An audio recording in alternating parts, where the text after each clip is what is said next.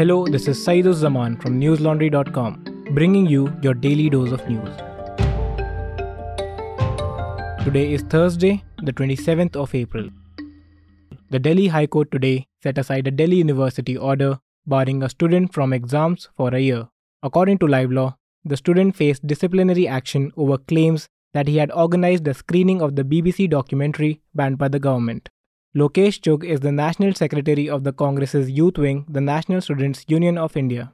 He is a PhD scholar at the Department of Anthropology, Faculty of Science.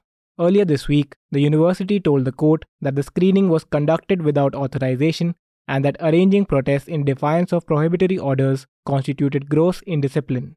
However, Justice Purushendra Kumar Kaurav quashed the decision and observed it was a violation of natural justice. According to Live Law, university officials told the court that Chugh was involved in campus politics and played a key role in motivating other students to indulge in petty politics. According to the High Court, the university did not apply its mind while passing the order to bar Chugh from sitting for examinations. Listeners, Jagdeep Dhakar, the current chairperson of the Rajya Sabha, has been making headlines for his exploits inside and outside the house. His wisecracks are the stuff of Instagram reels, even as he challenged judicial overstepping, denounced Rahul Gandhi, and dismissed allegations that Parliament switched off opposition mics during debates. And more recently, he appointed members of his personal staff to parliamentary committees, a move swiftly condemned by opposition leaders. Before this chapter of his life, Dhakar was a lawyer who detested discussing cases and judges in the corridors of courts. Friends, family members, and protégés describe him as witty, astute, industrious, and a stickler for rules with an eye for detail. My colleague Shivnarayan Rajpurohit has profiled the life of Jagdeep Dhakar in his report titled Anti-RSS Leader to Hindutva Mentor to Rajya Sabha Referee, Jagdeep Dhakar's Road to Raisena, which you can read by going to our website newslaundry.com. We have been able to bring you such reports because we are funded by you and not by corporations or the government. Your support is all we ask for. If you aren't a subscriber already, become one today. Subscribe to newslaundry.com and pay to keep news free. Our subscription starts at only 300 rupees a month. The Calcutta High Court today ordered a probe by the National Investigation Agency into the violence that erupted in West Bengal during the Ram Navami festivities last month, Bar and Bench reported. The court ordered that the West Bengal police should hand over the inquiry to the anti-terror agency. It was hearing a petition by BJP leader Suvendu Adhikari. On the 30th of March, vehicles were set on fire and several shops vandalized in areas under Howrah district. Social media videos showed men destroying businesses and hurling stones as the police attempted to quell the violence. There were also reports of clashes in Hooghly districts, Rishra, and Dalchola in Uttar Dinajpur district. Following this, the Trinamool Congress government and the BJP had engaged in a political war of words. Both parties shared tapes in order to prove that the others were to be blamed for the violence. On the 10th of April, the High Court made the observation that the violence in the Howrah district appeared to be organized, and that there was a failure of intelligence gathering by the West Bengal police. Gangster-turned-politician Anand Mohan was released from Bihar's Sarsa jail today, ANI reported. This came amid outrage over the Nitish Kumar-led government's decision to amend the jail rules on remission. There has been a backlash regarding the former MP's release from jail by the opposition in the state. It is being seen as a move by the governing Janata Dal United and the Rashtriya Janata Dal to get upper caste votes in Bihar. Anand Mohan was incarcerated for life for killing former Gopalganj district magistrate G. Krishnaiah in 1994. Singh was pronounced a death sentence in 2007 for his crime, but only to be changed to life imprisonment a year later by the Patna High Court. An official announcement on 24th of April stated that 27 criminals who had served 14 or 20 years in prison had been ordered to be released after the Bihar government amended the rules of the jail manual.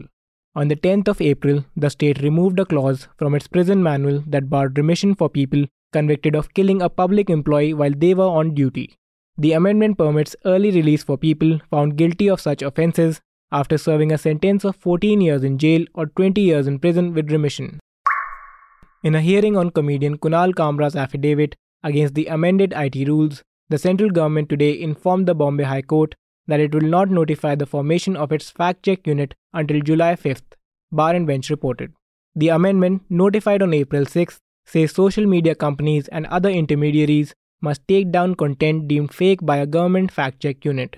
To be precise, intermediaries are not permitted to, and I quote, host, display, upload, publish, transmit, store, update, or share any information in respect to any business of the central government that is identified as fake or false or misleading by such fact-check unit, unquote. Intermediaries that don't comply will lose their safe harbor protection in India. At the hearing before the bench of Justices G.S. Patel and Neela Gokhale on Thursday, Additional Solicitor General Anil Singh requested the court to list the petition on June 8th. However, Kamra's counsel Darius Khambhatha and Aarti Raghavan opposed this while arguing that the notification could apply to content retrospectively. However, the court said that the rule cannot be operable for the fact-check unit till it is notified. The court will hear the matter on June 8th. Initial reports suggested this fact-check unit will be the Press Information Bureau's fact-checking unit, but Rajiv Chandrasekhar, Minister of State for Electronics and IT, had clarified that this is not mentioned in the amendment. He also assured the press that the new obligations apply only to intermediaries, not the media. China today warned Washington and Seoul against provoking confrontation with North Korea. This comes following comments by President Joe Biden and his South Korean counterpart saying that Pyongyang would face the end of its leadership if it utilizes its nuclear arsenal, AFP reported. China's Foreign Ministry spokesperson Mao Ning today said that all parties should face up to the crux of the Korean Peninsula issue and play a constructive role in promoting a peaceful settlement of the issue. She also warned against deliberately stirring up tensions, provoking confrontation, and playing up threats. Biden and Yoon Suk Yeol made it clear at a summit in Washington that a devastating reaction would be given if the isolated regime in North Korea attacked either South Korea or the United States. The two sides also concurred that in response to the North's missile testing, that the US security shield for South Korea will be bolstered. On April 27th, Beijing criticized the action, claiming that Washington ignores regional security and insists on exploiting the peninsula issue to create tension. According to Mao Ning, the action of the US inciting conflict between camps threatens the nuclear non-proliferation regime and jeopardizes the strategic interests of other nations. That's all the news we have for you today. Have a good day or a good night depending on where you're listening from. See you tomorrow. All the News Laundry podcasts are available on Stitcher, iTunes, and any other podcast platform.